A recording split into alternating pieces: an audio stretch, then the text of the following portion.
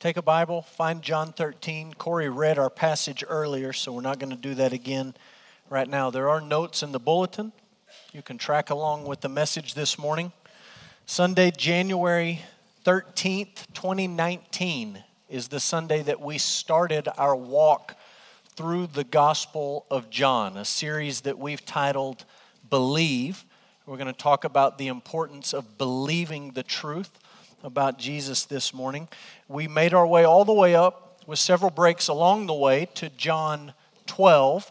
Earlier this calendar year, we paused at John 12 and we've picked up right where we left off at John 13. It was a good place to hit the pause button. There's a natural break between John 12 and John 13. There's a period between the end of John 12 and the beginning of John 13, a period of several months that pass in Jesus' life. And when we pick up in John 13, verse 1, we're very, very close to the Passover. In fact, we are at the Passover. This is what Bible scholars call the farewell discourse. The farewell discourse was delivered in the context of a Passover celebration. They call it the farewell discourse because this is Jesus saying farewell. It's Jesus saying goodbye. It's the last conversation that he has with the disciples before he's going to be crucified. There is some remarkable teaching in this discourse. When you leave John 12 in the rear view, that's Jesus' public ministry, and it's come to an end. He's no longer talking to the crowds. He's no longer talking to the masses. This farewell discourse is something that he delivered or he shared with the disciples, and John has written down much of it for us to study and us to read. There is a detail in the Gospel of Luke, chapter 22, that helps us make sense of what's going on in this particular story. The detail in Luke 22 is this. Luke tells us the disciples were arguing about who was the greatest. So if you're a parent and you have kids, plural, you know how this goes. If you've ever ridden in the car with more than one child in the back seat, you know how this goes. You look back and there's fighting. There's arguing. So-and-so touched me. So-and-so's breathing on me. So-and-so's looking at me. So-and-so crossed the seatbelt line. This happened to me recently as yesterday. We were driving down the road and I looked in the back seat and people were getting punched in the face. And you say, what in the world is going on here? That's what the disciples are doing. It's every bit as childish as children arguing about the seatbelt line in the back seat of the car, only this is made worse because of the setting. They're actually sitting together around the table celebrating the Passover. They're thinking about God saving his people from slavery in Egypt and bringing them out into the wilderness, and they're fighting. They don't really understand it yet, but within 24 hours, Jesus will be murdered. Can you imagine? In hindsight, if you're one of the 12 looking back on this and thinking, how silly, how foolish, how stupid, how petty could I have been, not knowing what was literally hours away? What a wasted opportunity. I should have taken better notes. Instead, I'm arguing with James about who's going to be fifth or sixth in the kingdom of God. They're arguing. They're fighting. It's a shocking thing to look back in hindsight and to see the foolishness of them fighting. It does help us understand what's going to happen in our passage this morning. There's another shocking part of this story that I want to point out to you. It involves the spiritual realm, and particularly the satanic realm. If you read through the Gospel of John, one of the things you will not find stories about Jesus casting demons out of people. You find those stories in Matthew, you find them in Mark, you find them in Luke. You don't find them in John. John focuses all demonic, satanic, wicked, spiritual influence on the person of Satan. And in this passage, John describes the role of Satan in Jesus' betrayal and his death. We're not going to focus on this morning, but I want to acknowledge it and I want you to see it. Look at verse 2. John says the devil put it into the heart of Judas to betray Jesus. Not a lesser demon, not a high-ranking demon, but the devil himself is working on Judas's heart. Verse 27, a shocking verse, says, after he had taken the morsel, Satan entered into him. He is in a very real sense possessed by and controlled by Satan in this moment. And you may notice the very last detail in our passage at the end of verse 30, John says it was night. In the Gospel of John, this detail, it's night, never just means check your watch, this is what time of day it is. It always refers to darkness, in particular spiritual darkness. This was a dark, evil, wicked, devilish, satanic night. And you read all of those details, it's a little bit shocking to actually stop and think about what John is describing here. It should shock you, but it should not frighten you. You remember early, if you've been here the whole time we've been studying the Gospel of John, the very first week we looked at the prologue of John's Gospel, the first 18 verses. I told you that week, everything that you find in the Gospel of John is somehow contained in the prologue, the first 18 verses. It summarizes all of it. And one of the things you find in John's prologue, John chapter 1, verse 4 and 5, is that Jesus is the light come into the world. Jesus is light come into darkness. And John says the darkness has not overcome the light. Meaning, we remember from the very beginning, Jesus wins in this story. Even in John 13, where it's very, very spiritually dark, we remember that Jesus wins. And that brings us to the big idea. I've stolen it from the Gospel of Mark simply because Mark said exactly what I want to say about this passage. Jesus did not come to be served, but to serve and to give his life as a ransom for many. That's what's going on in this story where Jesus washes the disciples' feet and he talks about what's to come.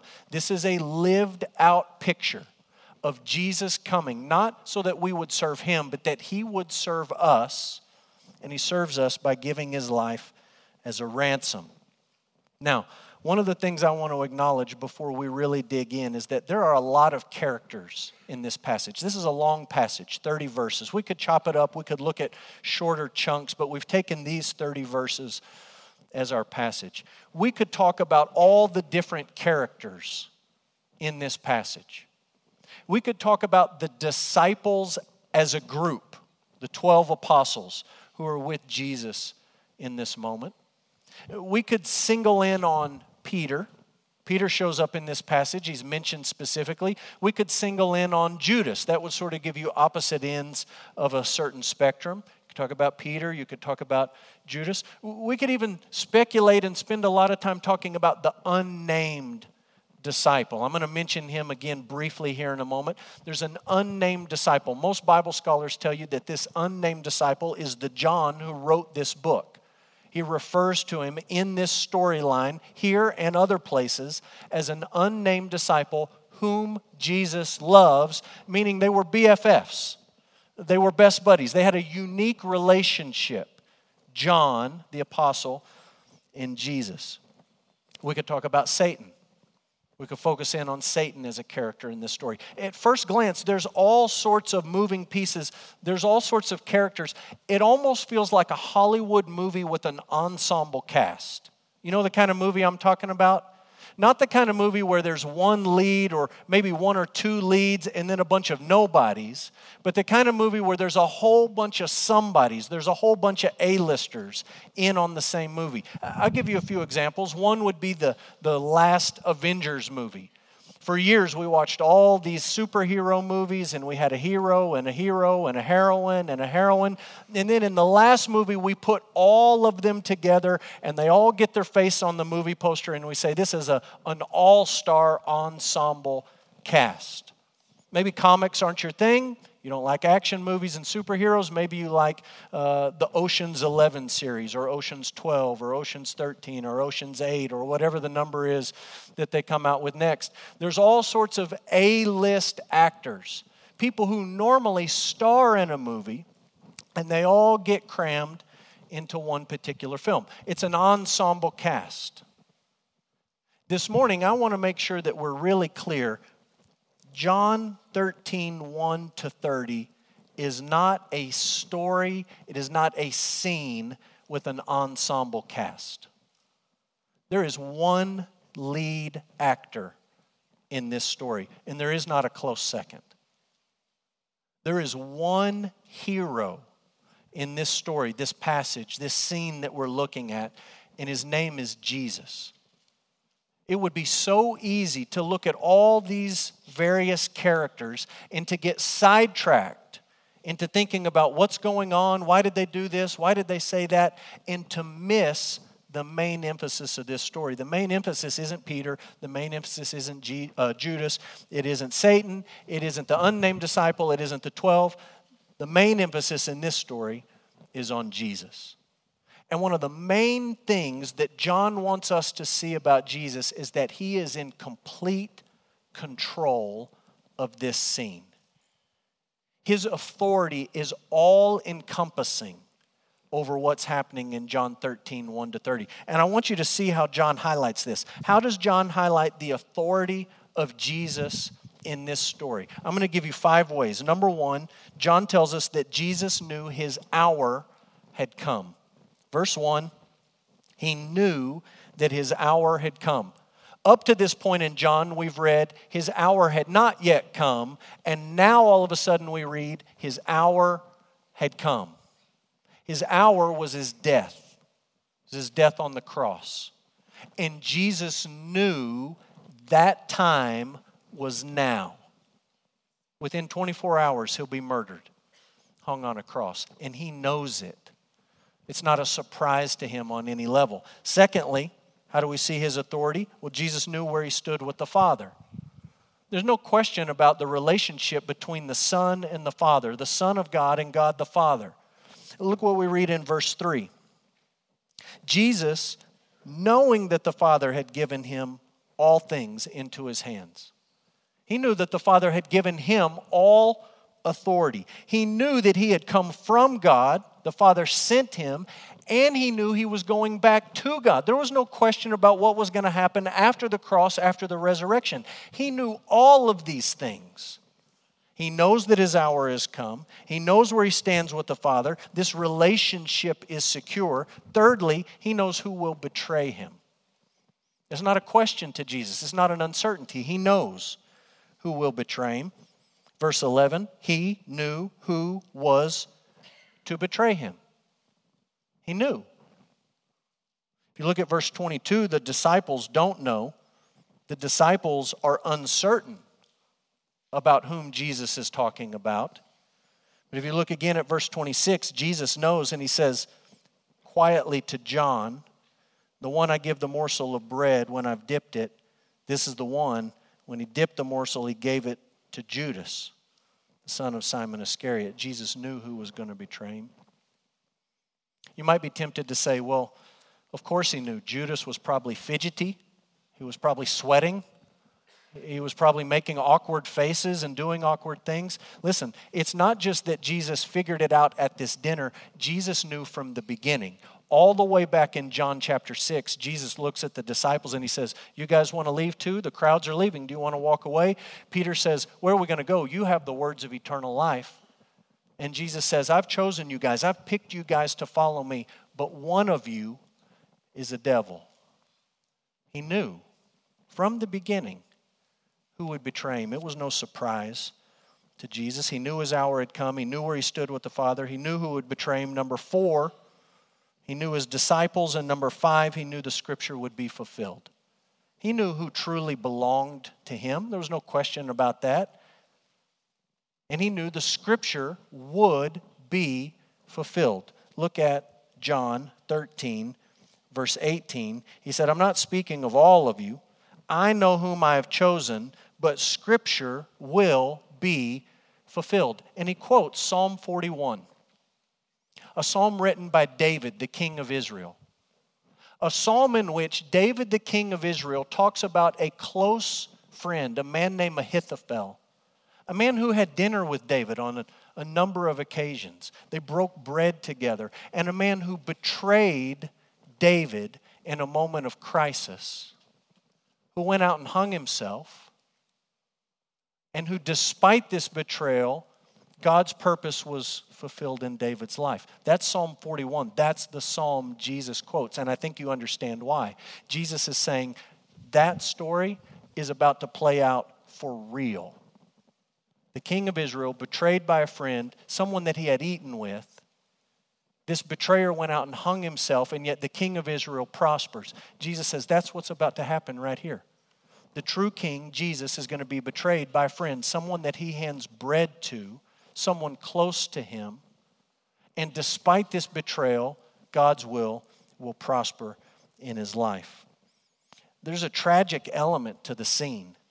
As Jesus quotes Psalm 41, he's talking about a betrayal. He's talking about suffering. But you understand that he is ordering Judas. He is commanding Judas. He's not just allowing Judas to go do this. He actually tells him to do it. It's a command. You can see this command in the text. Verse 27, Jesus said to him, "What you are going to do, do quickly." He doesn't just say, "Yeah, I'm going to let you." He says, "Judas, do it." He's commanding Judas, and Judas is doing what Jesus tells him to do. And all of it, this is what John wants you to see. Jesus is in control of this scene. It's a dark night. It's a devilish, satanic night. Jesus is in control. Jesus' authority extends over every detail of this situation. None of it is out of his hands. I just wonder if you believe that. Do you believe that? That Jesus is in complete control of all things? That his authority extends without any bounds? I know in Sunday morning church you're thinking, I think this is a yes. I think I'm supposed to nod and say, yes, I believe that. And it's easy in this room to say, yes, Jesus is in control, yes. I'm just saying, do you actually, really, truly believe that? Does your attitude on any given day reflect the fact that you believe Jesus is in complete control? Do the things that you post on social media reflect the fact that you say you believe Jesus is in complete control of all things? Do the conversations that you have with people on a daily basis, the things you talk about, the way you talk about them, does it reflect the fact that you say, I believe Jesus is in control of all things, that his authority extends without any bound? Do you believe that? When national politics don't go your way, do you believe it? I hope you do. What about when smaller things don't go your way, when your plans for the day fall through? Do you believe it? What about when people speak ill of you, slander you, gossip about you? Do you still believe it then? What about when a close friend betrays you? Do you believe it in that moment? When a spouse walks out or a friend double crosses you, do you still believe that Jesus is in complete control of all things, that his authority extends over all of it, over everything? What about when you get a pink slip, or your 401k plunges, or even closer to home, your kids grow up and they leave, and they don't just leave the house, but they leave the faith? Do you believe that Jesus is in complete control of all things? It's really easy to say it in this room. It's not hard. You just got to nod your head. Sunday school answer. My question is, do you really believe it? This was a dark night, and John is going to great lengths to show you, to show me, things are not spiraling out of control.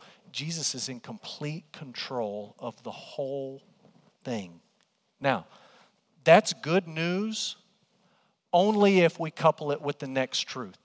It's possible, theoretically, that there is someone out there, his name is Jesus, he's in complete control of all things, and he hates us and has a terrible plan for our lives. That's bad news. But it's good news when you couple this truth that Jesus is in complete control of all things. He has perfect authority over everything. You add to it this idea that Jesus loves His people. That's good news. Jesus is in complete control of all things, and if you belong to Him, you know that He loves you. John shows us this in a couple of ways. How does John describe the love that Jesus has for His people? Number one, He loved His disciples in service. He served them. He showed His love for His disciples by serving them. Look in your text, John 13, verse 4 and verse 5. It says, He rose from supper. He laid aside His outer garments. He took a towel. He tied it around His waist. He poured water into a basin, and He began to wash the disciples' feet and to wipe them with the towel that was wrapped around Him. Most of you know the story. Most of us know the story so well we struggle to see and to feel how shocking this was in the moment. In our minds, we think of this Last Supper that Jesus had with His disciples, and we tend to picture a scene like this, Da Vinci's The Last Supper. We think, well, there was a nice table. They sat in a straight line. It was awkward because you had to lean down and talk to the person at the end.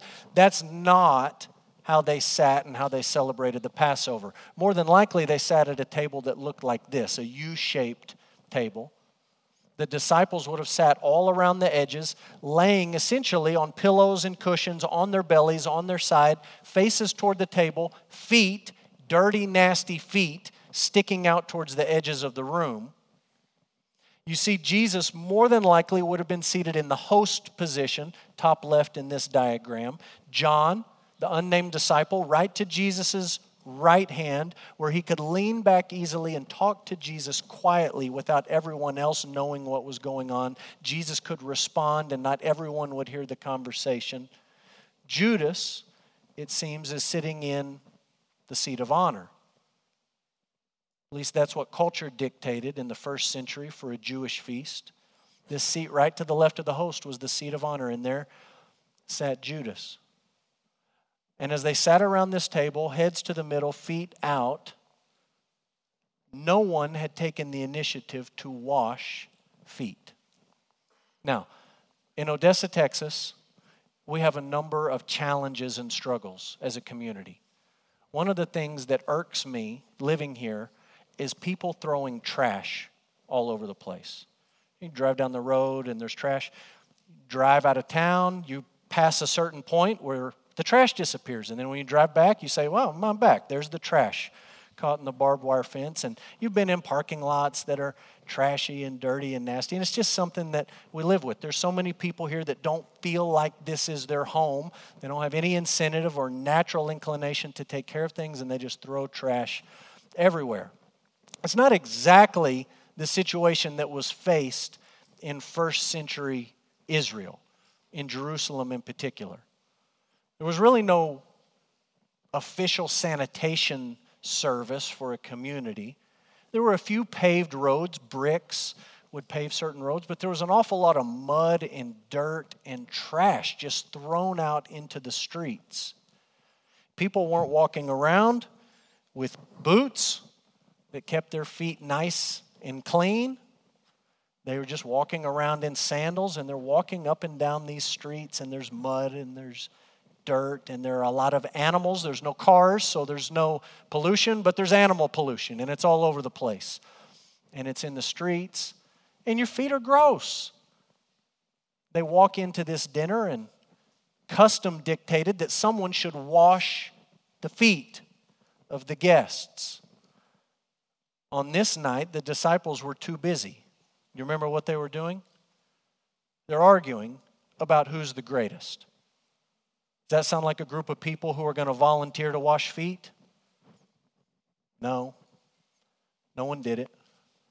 They just had their little petty, childish argument about the pecking order within the group.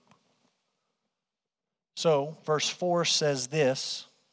It's a shocking verse. Pay attention to the vocabulary here. He rose from supper. Talking about Jesus. He got up. He laid aside his outer garments. He he put something away. He took a towel, which is the sign of a servant or a slave, and he began to wash the disciples' feet with the water in the basin and the towel that was wrapped around him. When you read that description of what Jesus did at that meal, if you've read the rest of the New Testament, your mind might start sending off signals and saying, hey, that kind of sounds like something else. That kind of sounds like when Jesus came down here. He's on the throne of heaven. And he got up. And he left the throne. And he laid aside the position that was rightfully his. He didn't cling to it. He set it aside. Philippians 2 says he emptied himself, and he emptied himself not by getting rid of anything essential to who he was, but by taking something on the form of a servant or a slave. You think about the miracle and the mystery of the incarnation, and you say, how can I get my mind to see how amazing that miracle is, that God became man, not just man, but a servant of men. Well, it's kind of like a bunch of guys having dinner, and their feet are nasty, and the host gets up, and he becomes the servant, the slave of the rest of them, and he washes their feet. That's why Jesus came to earth in the first place. Not to be served, but to serve us. To give his life as a ransom for ours. To wash our filth away. He was a slave. He was a servant. He showed his love in this way. You understand, 2 of the dirty feet belonged to Judas. It's a remarkable thing just to think about. 2 of those feet belonged to Judas. Jesus washed them. The text says, if you paid attention to verse 18, that Judas lifted his heel against Jesus. That's a Hebrew idiom. It's a phrase that doesn't literally mean what it says. It's sort of like in English we might say somebody stabbed somebody in the back. We don't mean you literally put a knife in their back. We just mean you double-crossed them. You betrayed them. That's the idea of lifting your heel. And in this instance, Judas lifts a freshly washed heel against Jesus. You're supposed to see the pun. You're supposed to see the irony. You're supposed to see Jesus loving his disciples through service. Secondly, you're supposed to see Jesus loving his disciples in death. In death. We already mentioned verse 1. His hour had come. That hour was not a teaching hour. It's the hour I'm supposed to walk on water. It was not, this is the hour I cast out demons. That hour was the hour Jesus would die, and it had come. Look at verse 21. After saying these things, Jesus was troubled in his spirit. He's troubled in his spirit. Just to rewind in the Gospel of John, back in John 11, Jesus had a friend who died. His name was Lazarus. Jesus made the trip to Lazarus' tomb. John 11 says that as Jesus stood at Lazarus' tomb, he was troubled. Same Greek word. He was troubled. He's looking death in the face. He knows his own death is just weeks away, and he's troubled. If you fast forward to John chapter 12, there's an interesting sign that happens. The Father gives the Son a sign, and Jesus knows it's almost time for him to die, and he begins to tell his disciples, the Son of Man is going to die, I'm going to be killed, I'm going to be crucified, and as he talks about his death, John 12, he is troubled. Same word. John 13, it's the eve of the crucifixion. Jesus begins to talk about his betrayal, which will lead to his death, and he's troubled. John 11, troubled. John 12, troubled. John 13, troubled. You know what happens in John 14? Jesus looks at his disciples and he says, "Let not your hearts be troubled." That's the gospel in a nutshell. Jesus left the throne of heaven, came down here to cleanse us of our filth. As a servant, He died on a cross for our sins. He was troubled in His soul so that we don't have to be troubled. Look, when you stand before a holy God as a sinful person, you ought to be troubled. And Jesus says, I'm going to be troubled for you. You don't have to be troubled. I'm going to die for you. You can live. You don't have to face this trouble. That good news demands a response. When you see who Jesus is, you see His authority, you see His love for His people, how do we respond? 2 ways. Number 1, we believe Jesus. Number 2, we serve each other. We believe Jesus and we serve each other. I think most of the time we get it backward, like Peter. Most of the time we think, I need to do some good stuff for Jesus, and then that's it. I don't really want to do anything nice for anyone else. Like, I don't want Jesus to serve me. That hurts my pride and my ego. I should do something for Jesus to earn my way, but then I'm going to sit around and let other people serve me. That's what Peter tried to do on this night, and it's completely backwards. The gospel is not a message that Jesus needs you to do something for Him. The gospel is a message that Jesus left the throne of heaven to do something, the most important something, for you. He died for you. He wants you to believe that. Look what we read in the text. John 13, verse 19. Jesus said, look, I'm telling you this now before it takes place, so that when it does take place, you may believe that I am He. Did you know in the original language, the word He isn't there?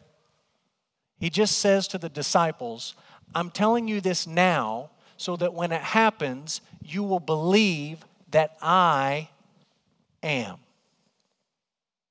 I'm the one who left heaven to come down here and be a servant. He wants you to believe that. That's the reason the Gospel of John was written. John 20, 30 to 31. Jesus did many other signs in the presence of the disciples. They're not written in this book, but these are written that you may believe that Jesus is the Christ, the Son of God, and that by believing you may have life in His name. Some of you have never believed in Jesus. You've gone to church. You've done religious things. You've filled out blanks on a sermon outline. You've gone to VBS, you've gone to youth camp, but you have never actually believed in Jesus. Believe. John wrote these things that you would believe. Jesus predicted these things so that you would believe. Number 1, we believe Jesus. Number 2, we serve each other. We serve each other. Look at verse 14 and 15.